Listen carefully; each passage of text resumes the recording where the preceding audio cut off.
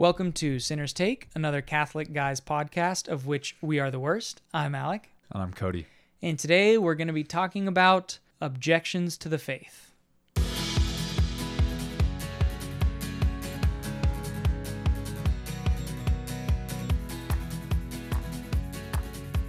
Welcome back, Cody, first of all. Thank you. You're becoming a frequent contributor here. It's shocking to me, as it is, I'm sure, to everyone else. As we were talking about what to do, Eddie is gone, as is Bobby, on retreat. So praying for them. In coming up with a topic for this week, we were going over just some notes that we have. And last year for confirmation class, I put together a list of common objections that I see to the faith to go over with kids, because there are answers to these things and they're good questions to ask. So I tried to aggregate them. So tonight we're going to try and touch on 4 of them. They kind of go hand in hand, 2 and 2. Cody, any opening thoughts? Nothing on topic. The question that I have for you that I had kind of asked before, but wanted to get your genuine reaction on was, do you find that you have kind of like a podcast voice? Because I go back and I listen to myself in these recordings and I feel like I talk much different than I do in actual, in normal conversation. I feel like there's something about the pitch or the cadence or the meter of my voice that is just totally off. Absolutely. I mean, we're talking and then as soon as record, it just flips a switch as soon as I hit it record. Totally does. My heart rate goes up. And so nervous still. Oh boy. Yeah. So I'm not alone in this. That's good to know. Yeah. I hope it's something that will become more comfortable. Well, I had one when I was teaching too for a long time. I don't know why, but I talk differently when I teach, and I move funny when I teach too. It's almost like there are parts of you that go onto autopilot that you don't notice because your attention is elsewhere. So the way I sound, or like you said, the cadence of my voice. But when I'm teaching, it's even like the way I walk becomes really funny, or I start to spin around, or I shuffle a lot. Like rather than walking sidestepping on the board, I'll just shuffle my feet. So I look like I glide across the ground. But it's not something I even think about doing. It's just something that happens, because I get so caught up in what I'm presenting. Yeah. Interesting. Probably have more thoughts on it, but that's okay. So has this occurred to you? Because I brought you this list and I imagine that if not all, most of these are things that you run into pretty frequently. But is this something that you have in your head of, here are the things I hear a lot of from kids? Not so much from kids, because I don't have the privilege of teaching theology. I find that most of the time what I present in class or any of the theological topics, they're really willing to listen to because it's not math. They actually... Which is what you teach. Math is what you teach. I teach mathematics, yeah. So when they know that we're set to talk about the rational root theorem or synthetic division of polynomial equations, and I'm like, oh, hey, St. Teresa of Avila, pray for us. They'll all jump on it and be like, who's St. Teresa of Avila? Tell us her whole life story. So that's the secret. We need to enroll kids in other classes and then slip theology in there. Precisely. So they think it's a tangent. So they'll get super into it and they'll egg you on to keep you talking about it. So that they don't have to learn math. And then the final is just all theology. Exactly. Gotcha. Not actually a math class. No. I wouldn't say that as far as objections that I've heard from students, I have done a little bit of, I don't know maybe just secular evangelization, i.e. going into bars and talking to people, or talking to my Uber driver, or... How do you shoehorn that in? Sometimes it comes up, sometimes it doesn't. It didn't come up organically. I really forced it, yeah. No, I talked about on another episode, one of the Uber drivers that I had prayer beads in his car. And so that was very natural progression. Last year, I Ubered a lot to the airport because I was living kind of by myself I had a roommate, so I wasn't totally by myself, but, we both took a lot of frequent trips and we weren't always able to take each other to the airport. So there were a lot of Uber trips, and I was also working in a church. And so anytime anyone asked me what I did for work, it'd be really easy to bring up, Yeah. oh, I'm a Catholic youth minister. And I'm like, oh, really? My brother's like a pastor over at like this church. And, you kind of get into talking about it that way. On the mission trip that I took, where we did a lot of bar evangelization, I don't know. It just, when you go in with the intention of doing it, and with, I don't know, one of my friends is a missionary right now, and he talks a lot about, like these, it's not really, what was his phraseology? He said it's God highlighting people in your life, or highlighting certain conversations, but it sort of happens. There was a guy that I talked to, and he was talking to me all about the different substances that he used for a good time and suggested that I should do the same. And to which you immediately replied yes. Exactly. Well, you have some on you right now, right? Like, no, to which I was able to respond, I feel like I get a lot of the same effect that you're talking about without any of the negative side effects through prayer. So if you're looking for it and you're looking for the opportunity to evangelize, I think they just sort of come up. But do you feel like, is that where you draw the line, right? And I've heard it said, we propose, we don't impose, because I think that could relatively easily be misconstrued as just always looking to, and I go back to the Kevin Hart thing of, you ever talk to someone who just loves Jesus? You say good morning, and they say, it is a good morning because Jesus woke us up. I love him. Do you? And like, where do you draw that line? It just has to be genuine. I mean, you can tell when people are, at least in my mind, right? I feel like you can tell when people are forcing it, and I feel like I can even tell when I myself am forcing it, and it never goes as well as when it actually just genuinely comes up in conversation, because it will. I don't know. You go in with the intention of wanting people to know his goodness, and he certainly wants them to know as well, and so you're partnering with him in that. But yeah, so looking through this list, I think that these are some common objections that I have heard, or at least feel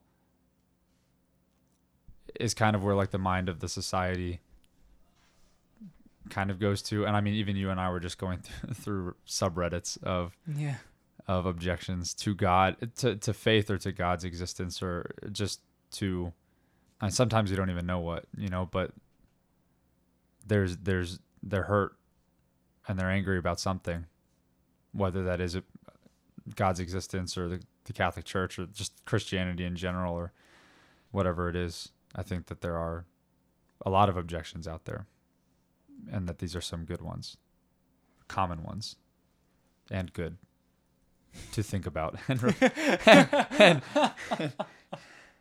just trying to fill time while I was writing something down. Exactly. Appreciate that. They're not unthoughtful objections or stupid objections. They're coming from a place of reflection. The church encourages us to ask questions. And so these are good questions that I think if you are asking them with an open heart and you are actually open to the answer, it's a great thing to ask, because there are people who ask them a bit cynically and they're not looking for an answer. They just want to be upset about it, which is fair. Some of these things are worth being upset over and struggling with. But again, you want to be open to coming to an answer. And I think this will be something to which we return, whether it's subreddits or other things from the list, or maybe similar topics with other people so we get different views on it. But we're going to start with a relatively well-known one, which is Pascal's wager.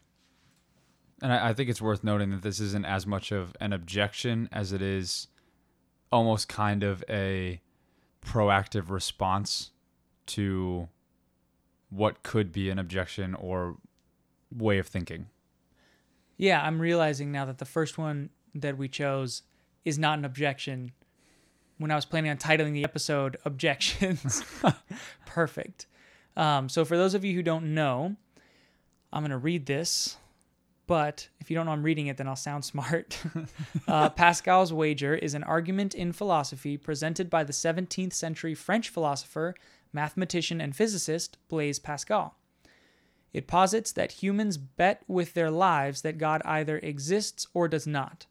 That's from Wikipedia. A little bit more would say, The argument that it is in one's own best interest to behave as if God exists, since the possibility of eternal punishment in hell outweighs any advantage in believing otherwise. So that's to say, if God is real and you believe in him, great. If God is real and you don't believe in him, you're going to hell. If God isn't real and you believe in him, nothing happens. If God isn't real and you don't believe in him, nothing happens. So your best bet, given those four options, are to believe in God, because whether he's real or not, you're better off than the alternative. And not only with like an eternal perspective, but even with a temporal perspective in mind of what your life looks like now, right? Because if I live as if God is real and I take all of the morality that comes with that along and the striving for personal perfection, my worst case scenario is, dang it, I was wrong. God isn't real. But I lived a virtuous life, which we have always known, or I guess maybe not known, but even the early philosophers have posited that that is the happiest life. So I lived a life that was virtuous, happy for me, and benefited others around me. But I also happen to be wrong that God was real. So now worst case scenario. That is my worst possible case scenario.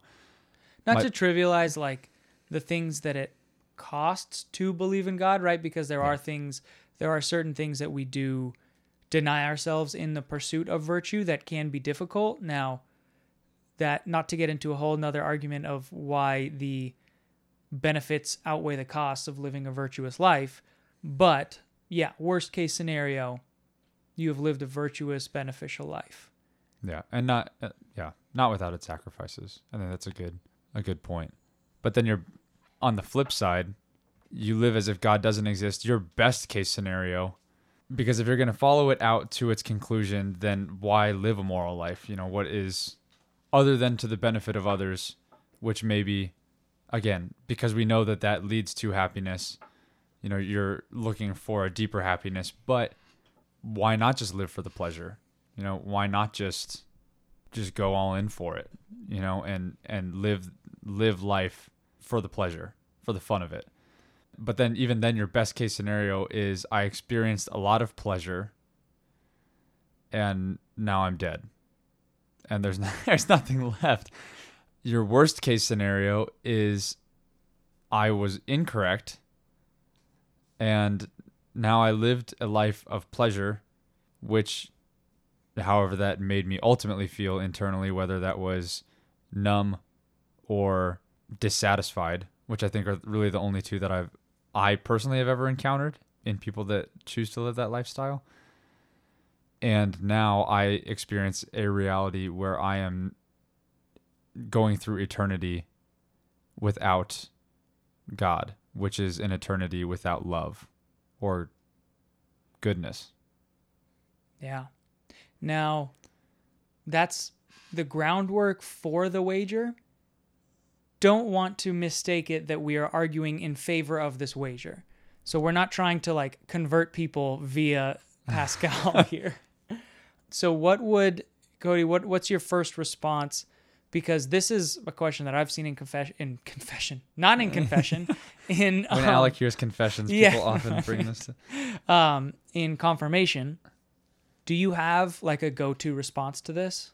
Well, what's the question what question are you posing? If a kid asks you, or in class, if maybe you're talking about, or you're on a retreat or something, or a kid tells you, I believe in God because it's better for me because of the wager. And he lays out, whether he knowingly or not, lays out this idea of, I believe in God because if I don't and I'm wrong, I'm in trouble.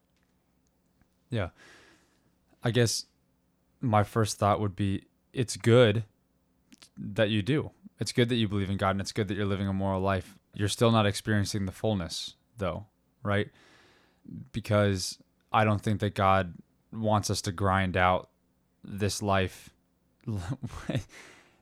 in misery, only experiencing the cost of the sacrifices that we've made to live a virtuous life and then die and then be rewarded. I believe and have experienced that even now, the benefit of relationship with God in this life outweighs the cost of the sacrifice for virtuous life.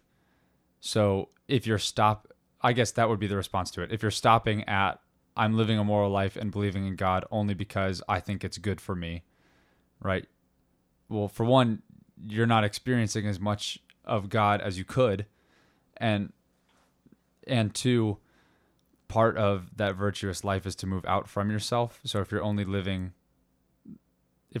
to live the virtuous life for yourself, you're kind of missing the point. Yeah, and this is like your intentions matter. And I would say right off the bat, part of the Catholic faith is the understanding that God is love, and love goes outward. So this wager is totally centered on yourself, which is totally inward. So right off the bat, it must be incompatible with the Catholic view of God, being that he is love, and love is willing the good of the other as other. So me wanting what's best for me is not willing other people's good. So it must contradict it at some level. Mm-hmm. How do we bridge that gap from doing what seems like a good thing for the wrong reasons? Why is that not enough?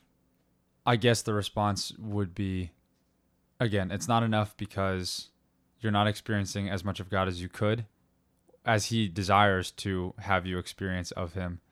Which in turn is better for you anyways. Yeah. And the same thing with like you said, like the love going outwards. You're not experiencing as much goodness as you could. So even if your intentions were purely selfish, you're not even doing that well.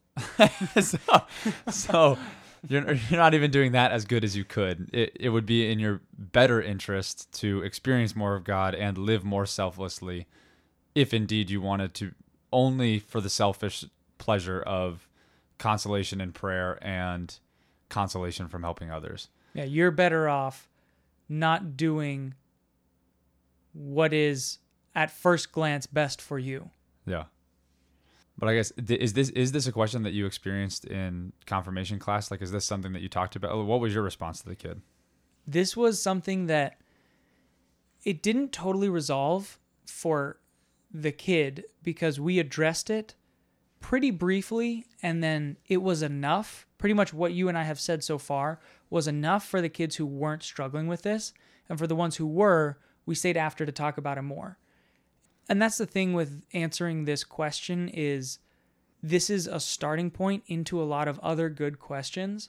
So this doesn't really get resolved without a lot of other conversations, and it can take one of a few paths. So I don't think, if this is something with which you're struggling, keep looking for other resources, because pretty much what we have said so far is probably what we're qualified to say, or what we have the knowledge to say confidently without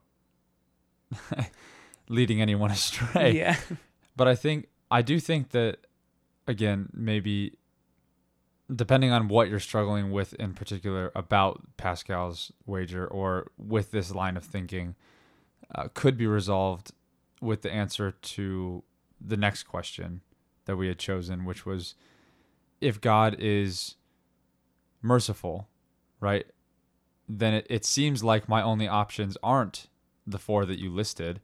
It seems that there's also a fifth option where I do live a life of pleasure and hedonism, I guess, if you want to put a name to it. I live a life for myself and just go all in on that. And then at the end, I just beg God for mercy and bang. Yeah, barring a surprise death. Yeah.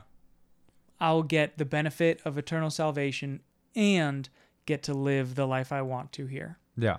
So it seems like I could split the difference and have it both ways. So why wouldn't I? Yeah, I mean, right off the bat, that is a misunderstanding of what mercy is and what forgiveness is. And I think the important word here is the contrition. So contrition being the state of feeling remorseful and penitent.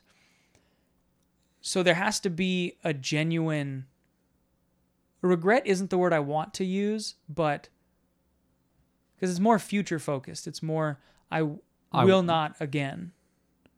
Yeah. And I think that's fair. You can wish that it hadn't, but I agree with you. I do think that it is more future focused than it is focused on the past, because the point of contrition in life is, like, if it were with a friend, to salvage the relationship that you have broken, not to hash on the past and wait until you feel like they've let go of what happened, because you're never perfectly going to feel like they let go of what happened, or that you could ever let go of what happened.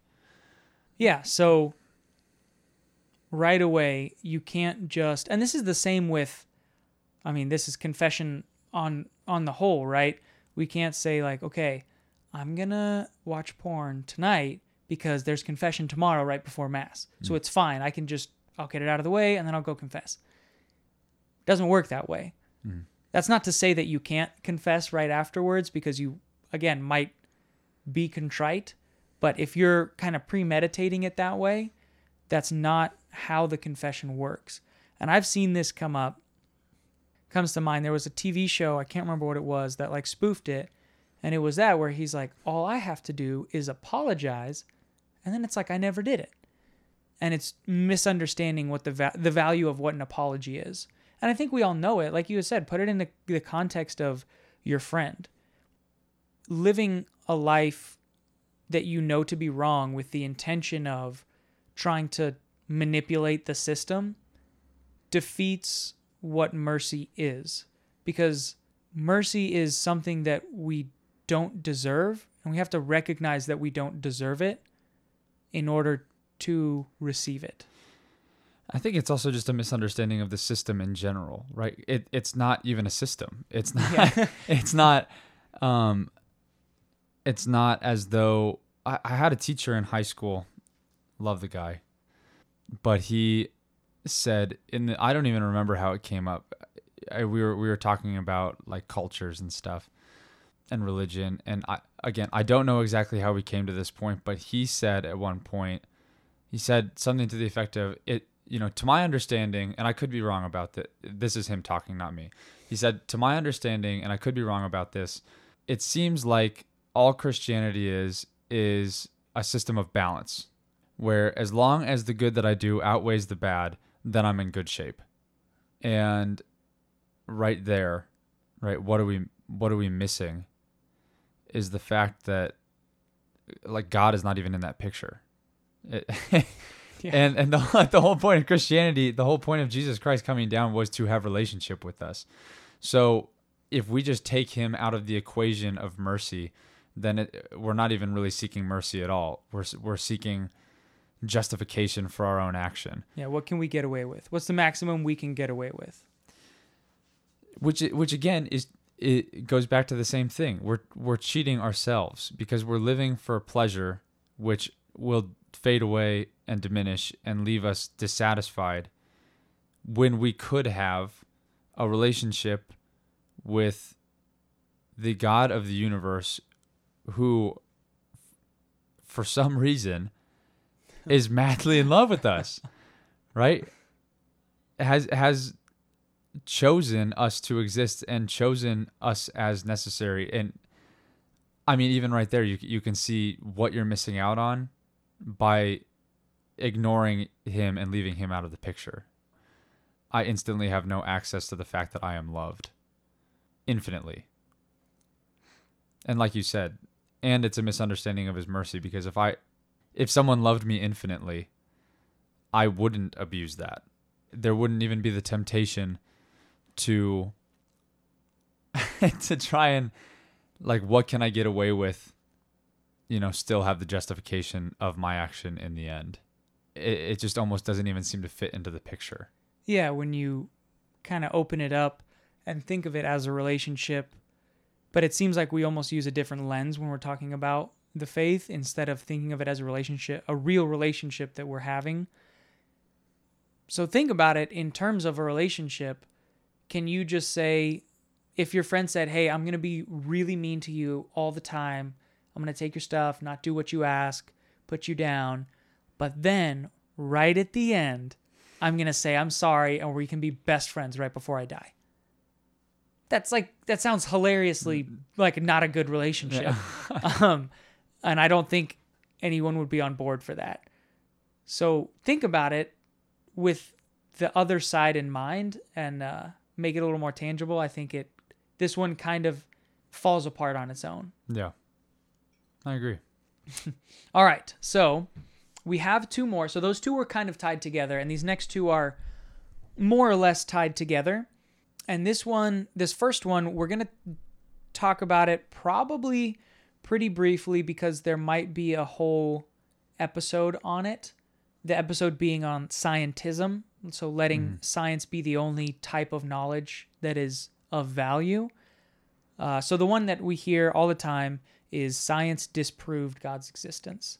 And this is something that, like Cody had mentioned earlier, going through like the atheism subreddit and things, where a lot of the discussions, they begin with the assumption that God isn't real or that God is real. I see it from both sides, but I see frequently people starting at, well, science has already disproved God. We know that. And then going on. Mm-hmm. And so I'd like to start with where's the disconnect? What do you think they're actually getting at when they're saying science has disproved God? Disproven? Disproved? Disproved, I think. We'll see.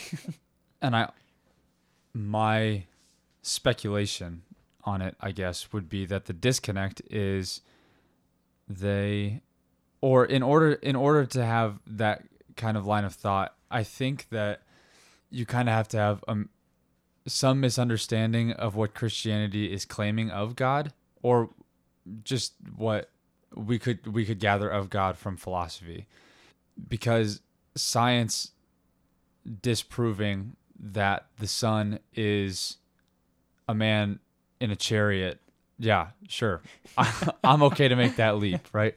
Science disproving that lightning is thrown down by some man up in the clouds, I'm okay.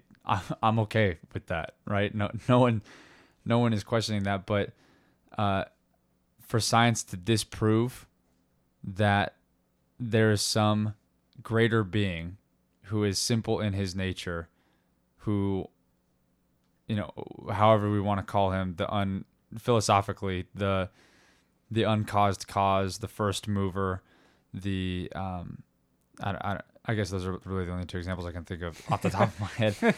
Embarrassing. But for science to try and make a claim like that there couldn't be a God in a grand sense or a general sense, I don't think that we can say that, because science never set out to prove that, and also doesn't deal with the things of God, right? Science was always, and I think has always, set out to discover truth of the created reality, right? And while there are things that we can learn about God from the created reality, we can't, by observing the created reality, make definitive claims about the uncreated reality, right? Or of a spiritual reality. We can't even touch that with science, right? We could say that science doesn't deal with it, or that science can't make observations of it, but to try and use science to disprove some reality that is not created, I think is almost contradictory of what science was meant to be, which was just to observe and hypothesize and test, right? If I can't observe it, like empirically, then I don't really have any business using science to make a claim about it. And then the question would be, is science and what we can measure empirically the only thing that is real? Because I would argue that all we would have to do to for this argument to not hold water is to show that there is anything that exists outside of science. If anything can exist outside of science, then that sets a precedent that God could be one of those things that is outside of science. And if that's the case, then science cannot disprove him because he is not part of science. Mm-hmm. That is a bit verbose and maybe easier seen than heard, Yeah. but I believe that it follows. And the next thing would be science cannot prove or disprove God. So we're not just saying that it can't disprove it. We're not going to prove God in a scientific sense where he's not, and this is Bishop Barron talks about all the time, he's not one being among many. He's not a thing in the universe. He is to be, right? I am who I am. So we're looking for him with the wrong lens if we're attacking it empirically. A question I would have for you before I get into my typical response to this is, you majored in chemistry. You went to college doing a hard science. So how did this come up in your studies? I guess it was something that... Chemistry and theology. Yes, I did. But- I majored in both. That's the hard part, is there wasn't a ton of overlap, because in the theology classes, we would mostly study what had been written by theologians about God. And in chemistry classes, you're dealing with chemistry, you know? So right there, I think on a basic level, the fact that they don't even talk about the other kind of points to the fact that they can't super much talk about the other, right? Again, there are things in the created reality that I can kind of use to understand God. You know, I can see a beautiful sunset and I can experience beauty, and in that way kind of touch God. I can learn the truth of the created reality through chemistry, and in that way kind of touch God or touch the mind of God. But I can't make definitive statements about who he is or what he is by studying organic chemistry. So it was something that had to kind of be brought up by one of my professors who is a legend. In that he's not real? No, he's no. I mean, you question it sometimes. The guy has done like 3 Ironman triathlons and also played Division I soccer. When he went to college, he studied under one of like the most renowned organic chemists of our time. I think he went to Harvard for his postdoc. So it's just, I mean, yeah, construct like the like the perfect human being, other than Jesus, and you find this chemistry professor at Franciscan, incredible guy. And it was something that he kind of had to bring up in class was, is there any overlap, or are they at odds with each other? And I guess the short answer is no, they're not, because theology and chemistry both set out to accomplish the same goal, which is to discover truth, to engage, wrestle with, and encounter the truth. Different facets of the truth, right? Theology sets out to understand like the truth of God, the truth itself, and chemistry sets out to know the truth of the material or the created reality. So they both set out to accomplish the same end, and they both kind of serve each other in some way. I think it's easier to see as far as like chemistry into theology, like chemistry serving theology, like the complexity of anything chemical, the complexity of the atom or of a molecule or of like some of the behavior, but then also the order. It should descend into chaos, but it doesn't. It's held together by some order. So why is there order? And that's kind of where you leave chemistry and enter theology, right? And so they do serve each other. Like they answer questions that the other can't. Theology can't answer the question why there is order, but it can't answer what the order is. Chemistry can answer what the order is, but not why there is order. So they both answer questions that the other poses, I guess. Right. Yeah, and this is the watchmaker analogy, right? If you're walking through a forest and you see a watch on the ground, you're going to think, oh, whose watch is this? Someone created it. You're not going to think that it came together spontaneously through random elements interacting because it's so intricate. I know that that's not that satisfying of an art. This is the monkey on a typewriter, right? Eventually he'll spit out Shakespeare. I know it's not a very satisfying argument for a lot of people because, sure, given eternal time and enough possibilities, blah, blah. I don't tend to stick in this argument too long because it has never, in my experience, changed someone's mind. So I'll go through it, but I understand if that doesn't flip them over, except to say that what's more likely, because you're already establishing that you're not going with what is the most likely explanation. But in any case, I'm going to go through the two kind of responses that I usually give. The first one is this tends to go hand in hand with like that Catholics are anti-science, which also follows with what's the church's stance on evolution and do they take every bit of the Bible, e.g. creation, literally. So the first thing, I found this list, this is and call me out if any of these are wrong, but this is just a short list of like notable Catholic scientists. Bacon, Oresme, Buridan, Galileo, Mersenne, Agricola, Lavoisier, Boscovich, Vesalius, Steno, Kircher, Pasteur, Mendel, Descartes, Copernicus, Lemaitre. Do you know any of those? Honestly, I think you mispronounced Lavoisier. Sure, I'm sure I did. And I was trying to figure out if that was actually his name or not. So you missed a few? I missed a few. Yeah, I'm familiar with a couple of them. But I know at least a few of them. So look into that list, if nothing else, just as a place to start at least. I know some of them, like a lot of scientists like to offer the Big Bang Theory in a disapproval of God, not knowing that it was created by a Catholic priest, which is always a fun conversation afterwards. Mm-hmm. Or Gregor Mendel. He was on the list. Yeah. Sorry. Someone I missed. No, even that is, I mean, that was weird for me to hear, because I always heard of him in like textbooks and stuff in middle school and high school. Like, oh, Gregor Mendel. And then found out he was a priest and it was like, what? Why is that not something I had heard of him? Yeah. Not to mention their role in university systems. Yeah. I think anyone who has been properly exposed to what the Catholic Church is and believes and has done knows that the Church is not afraid of or against knowledge or science.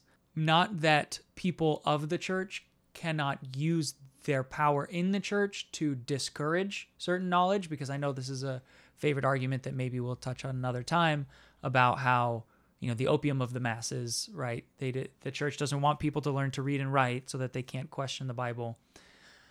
That warrants its own conversation. But it always strikes me, and I offer this, I don't know which talk it is of Bishop Barron's, but it might have been his talk at Google when he's saying, when people ask me, how old is the earth? I say, I don't know, leave that to the scientists. He doesn't hesitate to concede ground on things that aren't his purview. Mm-hmm. And I think that offering that oftentimes helps a lot of non-Catholics when they realize, and correct me if I'm wrong, but the Catholic Church doesn't have a stance that evolution is not real. Yeah, to my knowledge, the other caveat that I feel is necessary to make is we are not the end all be all source on this. This is more of like this. This is meant to be like, here are some helpful things that I've found in my study, right? And I obviously learned these from somewhere.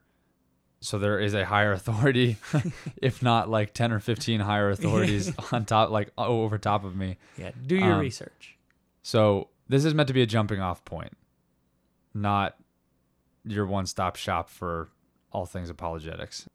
It's interesting because that was one of the questions that had been brought up in that class with that organic chemistry professor, was the question of evolution and what the Church's stance was on it. And to my remembrance, I don't know that there is a hard stance on it. Now, again, I could be very wrong, and I don't want to preach heresy or something against what the Church teaches.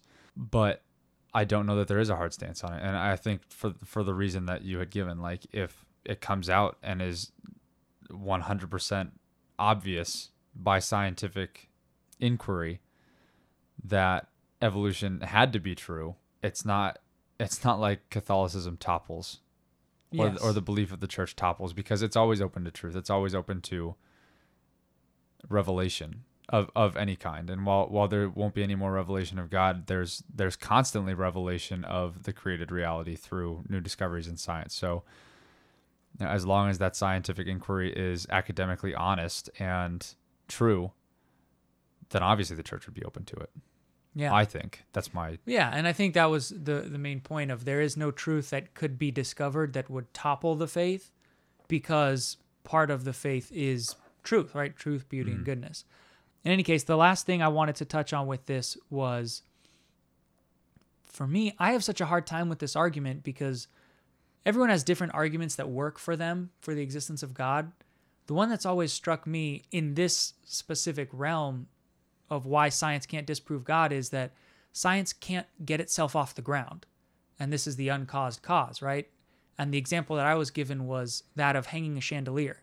You start with a chandelier and you add a chain link to it. And you tie a chain link to that, and a chain link to that, and a chain link to that.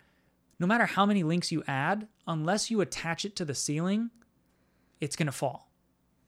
It can't hold itself up unless it's attached to the ceiling. So that's to say, we can't say that things just started moving without a cause when one of the fundamental laws of science, like science falls apart unless we go on, which law is it? Newton's first law of physics. Unless we go on Newton's first law of physics that that any object at rest will stay at rest, and any object in motion will stay in motion unless acted on by an outside force. Right. So according to science's own rules, it can't even get started. So I don't know how anyone in good scientific faith can make this argument. And I'd be open if you have a perspective on that, because I really struggle with people who make this argument. Yeah. And again, I think it is based on that tying back to that misunderstanding of God, where if what science is trying to disprove is that there is like the mythological sense of the literal man in the sky riding a chariot that dictates the sun moving back and forth across the sky. Yeah. Science has the authority to disprove that, right? But we're not making the claim that God is a man in a chariot driving the sun. We're making the claim. We're making the claim that he is being itself, which science can't. It just can't. It can't touch that, right?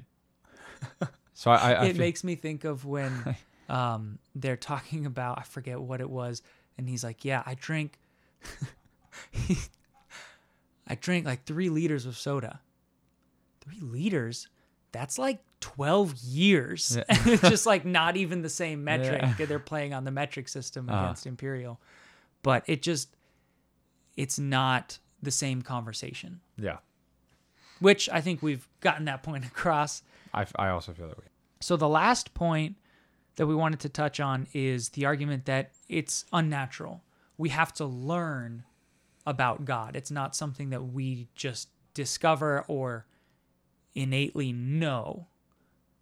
Do you want to open that one up at all? Yeah, I feel like it ties in with the last argument because it's what we just asserted, that in some way it could be said, if your understanding of natural is created, right, then yeah, it is supernatural. It's not, God himself is not simply contained by the natural, like by what we can see and touch and taste, by the created.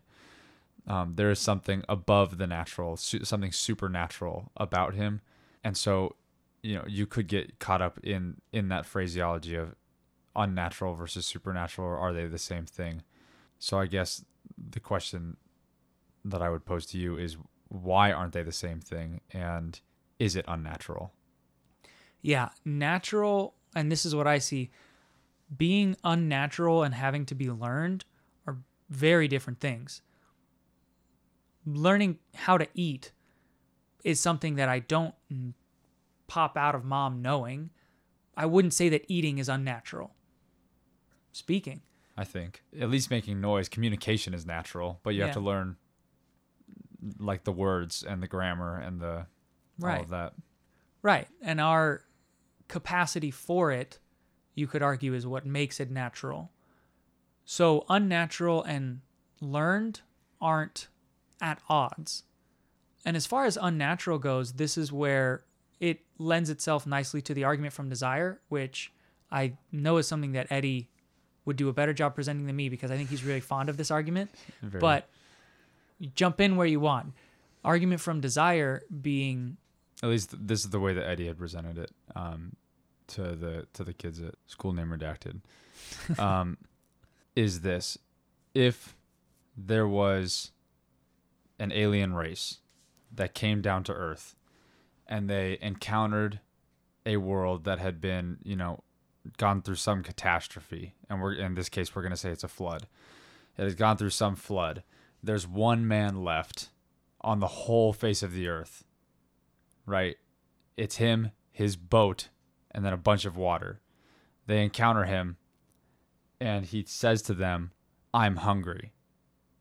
What does that tell them there must have been, or that there is, right? That must tell them about him, or about the world that he lived in, that there is food, right? Now, in this case, that analogy kind of makes it seem like there was food, right? So that's all that this argument could say, because that's a common objection to this, is that based on this analogy, the fact that he is hungry means that there was food. It doesn't necessarily mean that there is food now. But that's based simply on that analogy, not necessarily on the argument. And I mean, could you say that there was something to instill that desire, but that it no longer exists? Yeah, and I think that's the common... Which is a misunderstanding of God and his relationship to time. And I know I just interrupted you again, but... No, I still think that it speaks to the reality that there is... At least the reality that there must be something that exists that can satisfy that desire, or the desire would not exist, right? Even if there was food, I still have that desire. So there must be something, even if there's like not actually food in front of me, there must actually be something that can satisfy that desire, or I wouldn't be hungry anymore. And think about it. Like, think about the desires that you have. Can you think of a desire that you have that there is nothing that would fulfill it? When you're stuck underwater, you have a desire to breathe. Air exists that would fulfill your desire to breathe. You're thirsty. Water exists that would fulfill that desire. You have a desire to... Well, and it's hard to even talk about desire without its object. Like, you have a desire to play on the team, means that there is a team on which you could play. So it's so hard to unlink desire and what fulfills that desire. And I think that's where the argument comes, is we have this infinite desire. Only something infinite can fill it. And that is what we call God. Well, what are some of these infinite desires then? Like, what would we classify as an infinite desire? I would say anyone who has begun research into like existentialism, which Cody and I talked about before we started recording today, there is a desire there. I mean, anyone who's really engaging with whether or not there is a God has a desire for truth. They want the truth of if there is a God or not. And I think truth is an infinite desire. I think love is an infinite desire. And a third one would sound really good right now. Goodness, beauty. Yeah. I like those. Because that's just it, is we're not... The one that Eddie uses a lot is goodness, right? Because there's no one thing that is good that satisfies my desire for the good. There's no one piece of knowledge that I learn and I'm like, well, now I never have to learn anything again. I have zero more questions about anything at all, right? Because of this one particular piece of knowledge. No. Or beauty. I see a beautiful sunset, and in the moment, it's almost kind of bittersweet because I see the beauty here, and I just want to see more. it's almost as if when you encounter the thing that should satisfy that desire, it inflames a desire for more of it, right? So it's not a particular beauty that we desire, but beauty itself. It's not a particular goodness that we desire, it's goodness itself, and no particular truth, but truth itself. So those would be like the infinite, and I think love would also fall under that category. There's no love that I could receive from a human that ultimately stops the question in my mind of, am I actually loved, or do they actually love me? There's no... Or a dog. That doesn't count. That dogs don't count. Which is also a good one we should talk about at some point. Animals' relationship. Yeah. I think that's the argument, is that... I know that's the argument. I shouldn't say a thing. The argument is that because these desires exist, and because we do in every other case with a real desire, right, or a natural desire, have such a hard time unlinking the desire from the thing that satisfies the desire. And because it is a natural desire, because that's the other distinction that you have to make is, well, what is a natural versus an unnatural desire? You know, when I saw How to Train Your Dragon for the first time, I left that theater. I wanted a pet dragon more than anything else in the world at that point. Like, so, even if it was a Gronkle. So bad. Anything at all would have satisfied that desire. The problem is that's not a real desire, because I didn't want a dragon before I went to go see that movie. There was something that placed that idea in my head. Whereas as a kid, you're always asking questions. You don't have to be taught to ask questions. You're always asking questions about, and in some way seeking truth, or you're always wanting to have like genuine fun, right? And no one encounter of genuine fun is enough to satisfy like the desire for fun. You're never like, I never have to play another game again. Yeah.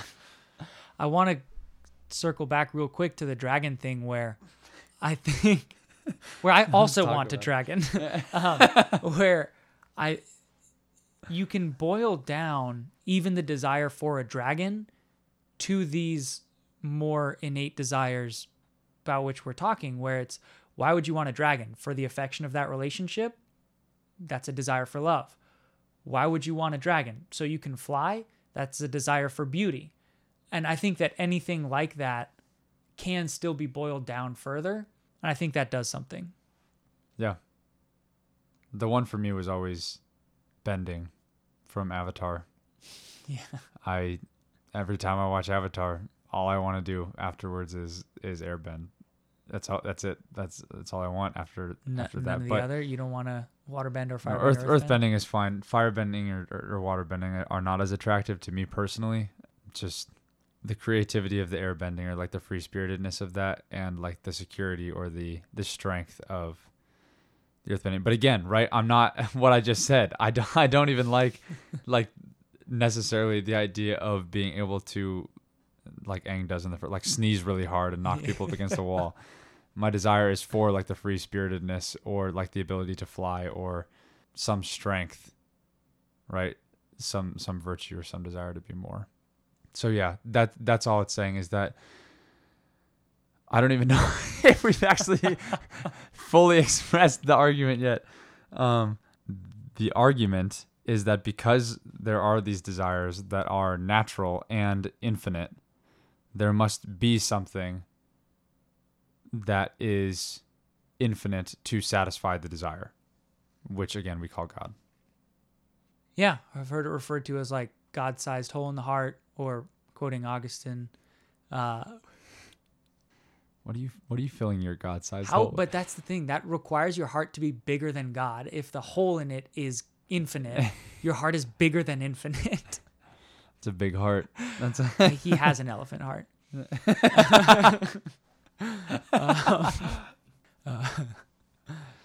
Well, that's it for me.